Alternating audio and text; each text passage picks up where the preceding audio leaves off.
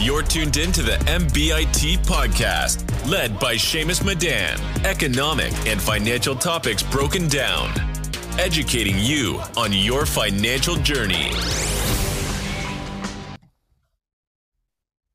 Hey everybody, welcome to the MBIT podcast, in which we discuss personal finance, investing, and technology. Today we whipped up a wonderful episode for you guys, discussing all the hecticness around Tesla, with the $1.16 trillion market cap, the 100K Teslas that Hertz ordered, and more. Before we continue, make sure to subscribe to the pod so you don't miss out on future episodes. And today we have a special guest, Sawyer Merritt, a Tesla investor and reporter who has picked up a large following over on Twitter. How's it going, Sawyer? It's going well. Yeah, it's been a busy week, but obviously. But thanks for having me on. I appreciate it. Yeah, indeed it has. Thank you for taking time to be on the pod.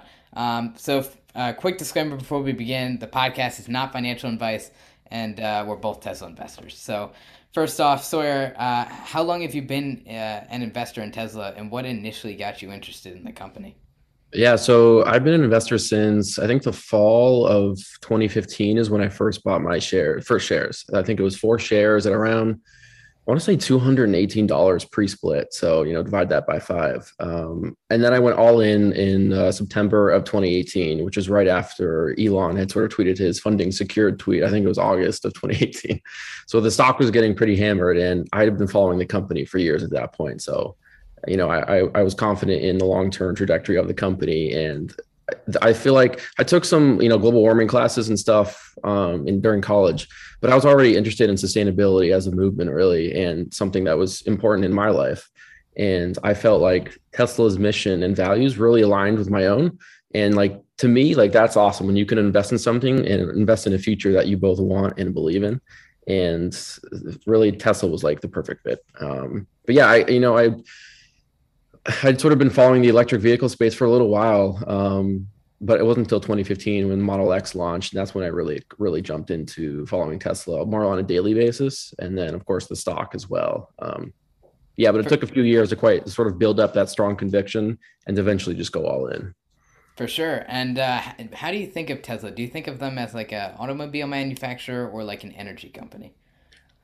Honestly, I think it's a myriad of things. I think it's a manufacturing company. I think it's a technology, a software company. I think it's an auto manufacturing company. It's a whole, I tweeted out a list, I think a few days ago. And it sort of gives a breakdown of each one of Tesla's industries that they're in and sort of the subcategories as well. And what the potential market cap could be for each of those categories. And, anything from the Tesla bot to just the robotaxi business to their commercial energy storage business, each one of those businesses have a huge long-term impact on both Tesla's potential revenue streams, but also obviously earnings as well. And I think Tesla is a quite unique company that we haven't seen really, at least in my lifetime. Yeah, I agree with you. I've seen a lot of people, especially on media sources, compare Tesla to companies like Toyota, Ford, or General Motors. But I don't think you can really do that because for a couple different reasons. So Tesla's gross profit per vehicle is 5 to 7x, and the R&D spend per vehicle is 2 to 4x, further extending their IP and tech advantage versus all their other competitors.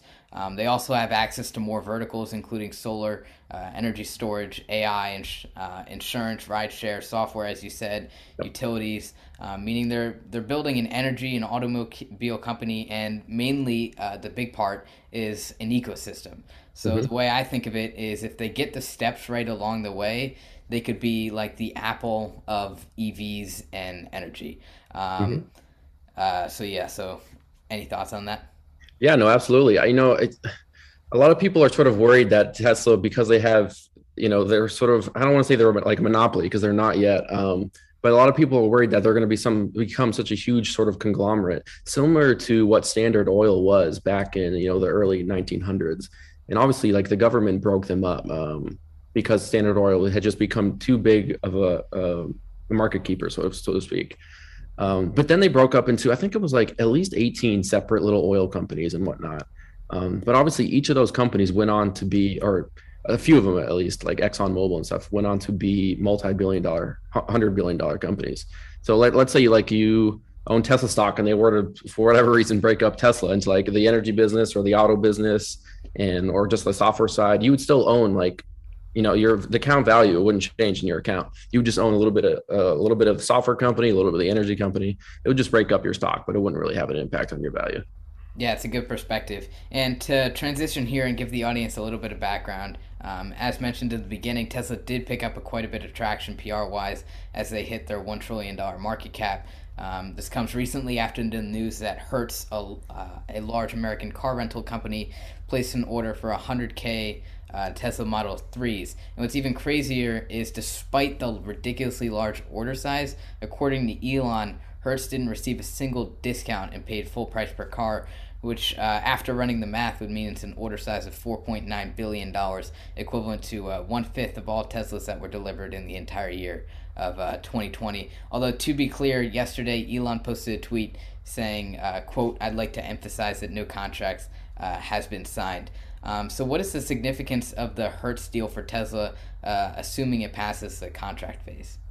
Well, it provides a lot of validity to Tesla as a company and their products. Because if you're a rental car company and you want to go electric, you're not going for any other company but Tesla.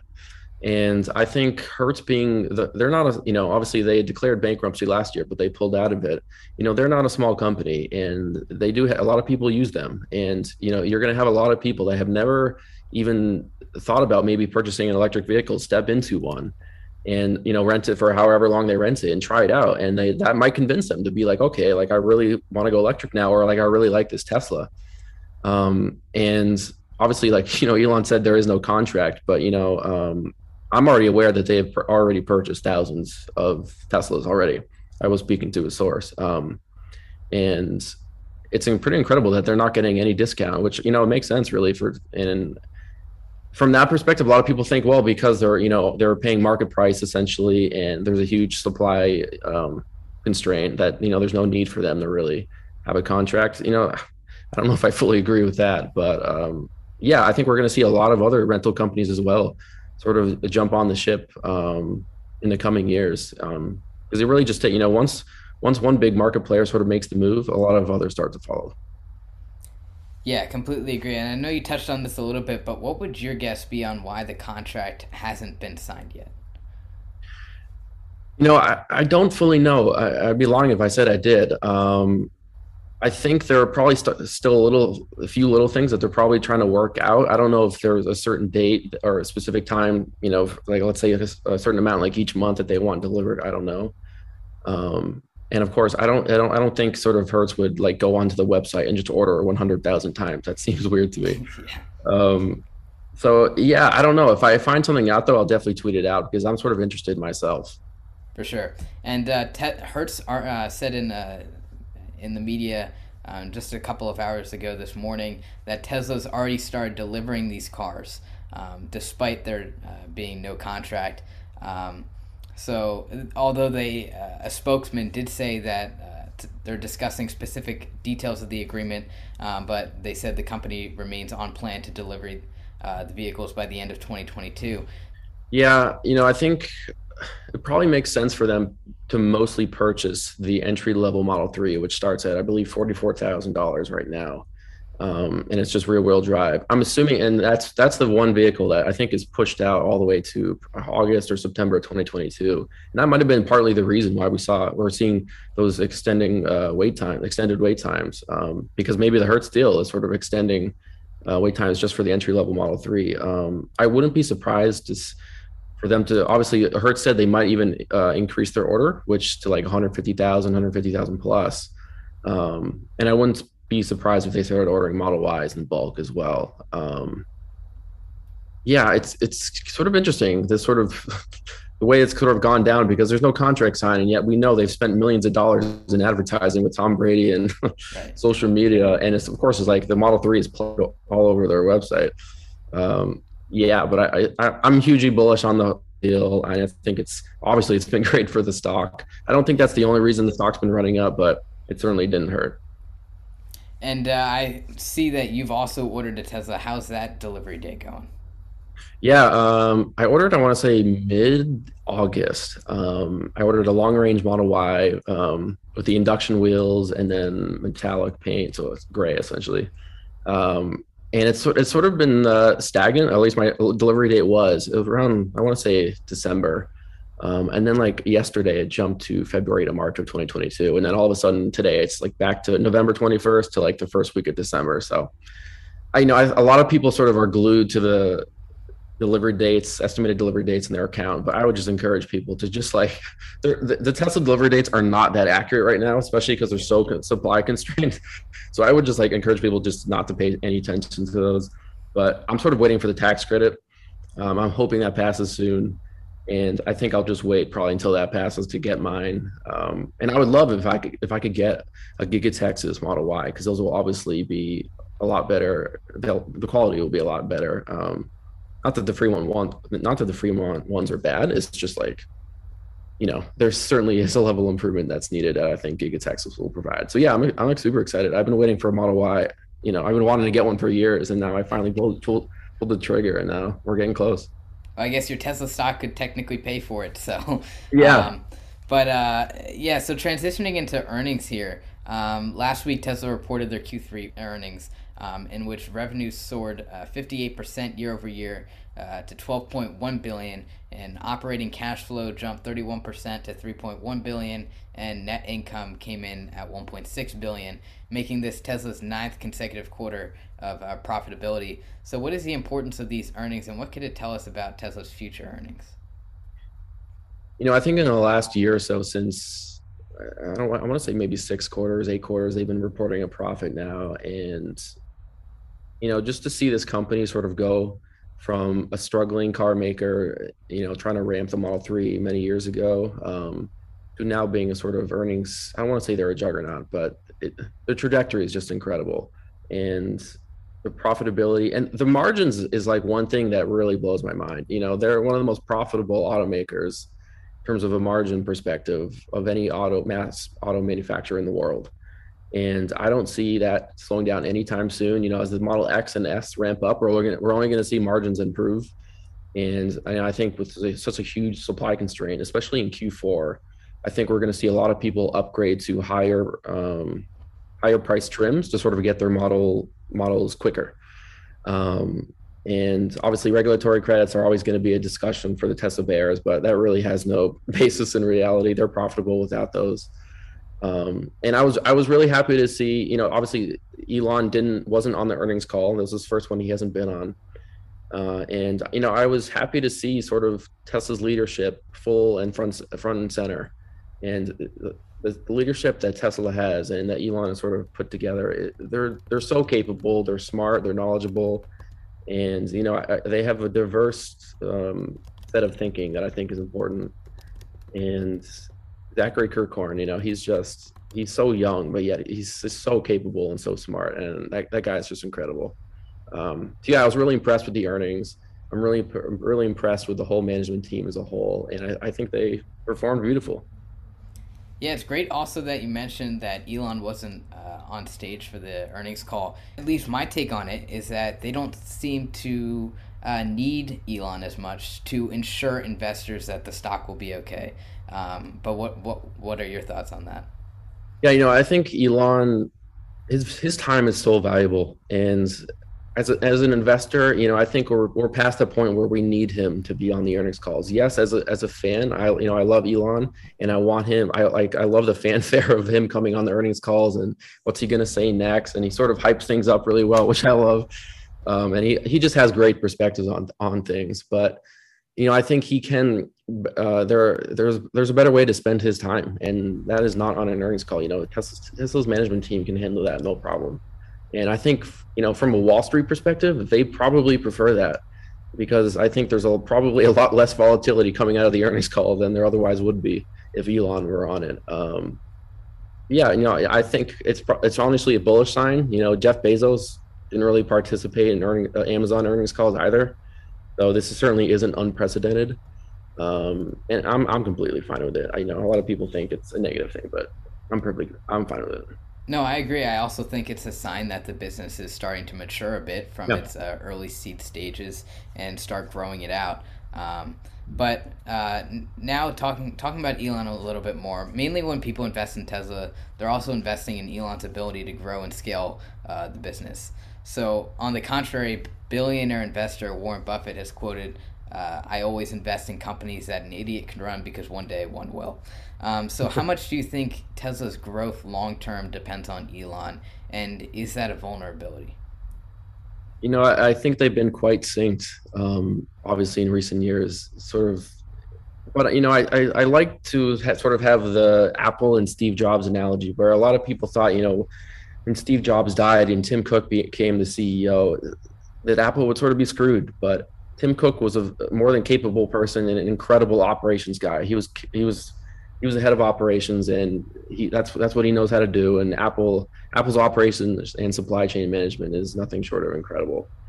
And I think as the years go on, the need for Elon to be more and more involved won't be as important. And I don't expect Elon to really be the CEO of Tesla beyond this decade. I think his heart and his interest is really in SpaceX. I think that's probably where he spent most of his time at this point. And I mean, I don't blame him. It's an exciting mission, and it's cutting edge technology, and it's a private company. There's a lot of stresses that come along with being a public company that SpaceX doesn't have to deal with as of right now. It is. And as Elon has said, 95% of his personal and professional pain has come from Tesla. And I fully believe that, especially with all the stories. He was sleeping on the factory floor during the Model 3 ramp, long hours. You could sort of I remember him talking about how his family was worried about him. And, I think as time goes on, he'll want to sort of pass the baton on to someone else in the Tesla management. I don't know who that will be. We'll have to see how, the management sort of performs over the coming years. But I think Tesla investors should prepare for Elon to eventually leave. He's not going to be there forever, and nor should he. I think it's important what he's doing at SpaceX. And full disclosure, I'm a SpaceX investor. Our family is, for that matter. And it's an exciting mission, and we'll be curious to see, if SpaceX ever goes public. We'll see. But I think Elon probably wants to keep SpaceX private as long as he can. Yeah, it would be nice for them to go public. I don't think that will happen, though, at least not for a while. Although, speaking of SpaceX, they were valued at $100 billion private market valuation, which isn't technically the same as a public valuation, but so you can't directly compare it to public companies. But if you just take a look at the valuation, it's more than 16 times that of Virgin Galactic. I think the potential for Starlink is really underappreciated, and I don't believe the valuation for SpaceX is completely overblown. There certainly is a long-term question of where does the profit come from of going to Mars? Because obviously that's going to take a massive amount of capital. Some people have brought up, anything from like space mining to just continuing to do government contracts, but I think most of the money will probably come from Starlink. Obviously, there are probably things that SpaceX will do that we just haven't thought of yet, and that's sort of something that Tesla does as well with the Tesla bot. We weren't really expecting that. But you can't really compare Virgin Galactic and SpaceX, because Virgin Galactic is their mission is more just to bring people to space from a tourism perspective. Whereas I think Elon's mission with SpaceX is a little bit more intertwined with, I think, humanity as a whole, and sort of, extending the light of consciousness, as he likes to say. And, I think that's important. We shouldn't put all of our eggs in one basket here on Earth. Obviously, we want to protect Earth as much as possible and take care of it. But in the event that something crazy happens, it's not terrible to have a backup plan, as he says. Yeah, but I'm bullish long term on SpaceX. I think Starlink will probably go public in 2 to 3 years, as Elon has said, and they're going to need that, because without that, I don't think they're going to want to have just Elon sort of fund all the missions. The government contracts alone can't do that. They're not nearly enough, and Starlink will be a huge driver of that.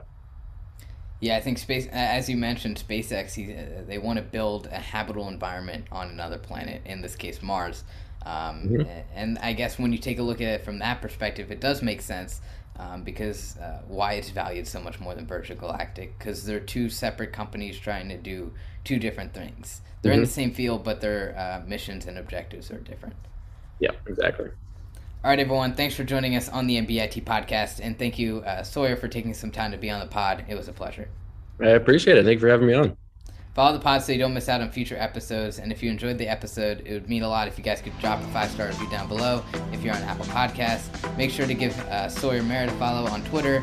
And I'll see you in the next episode.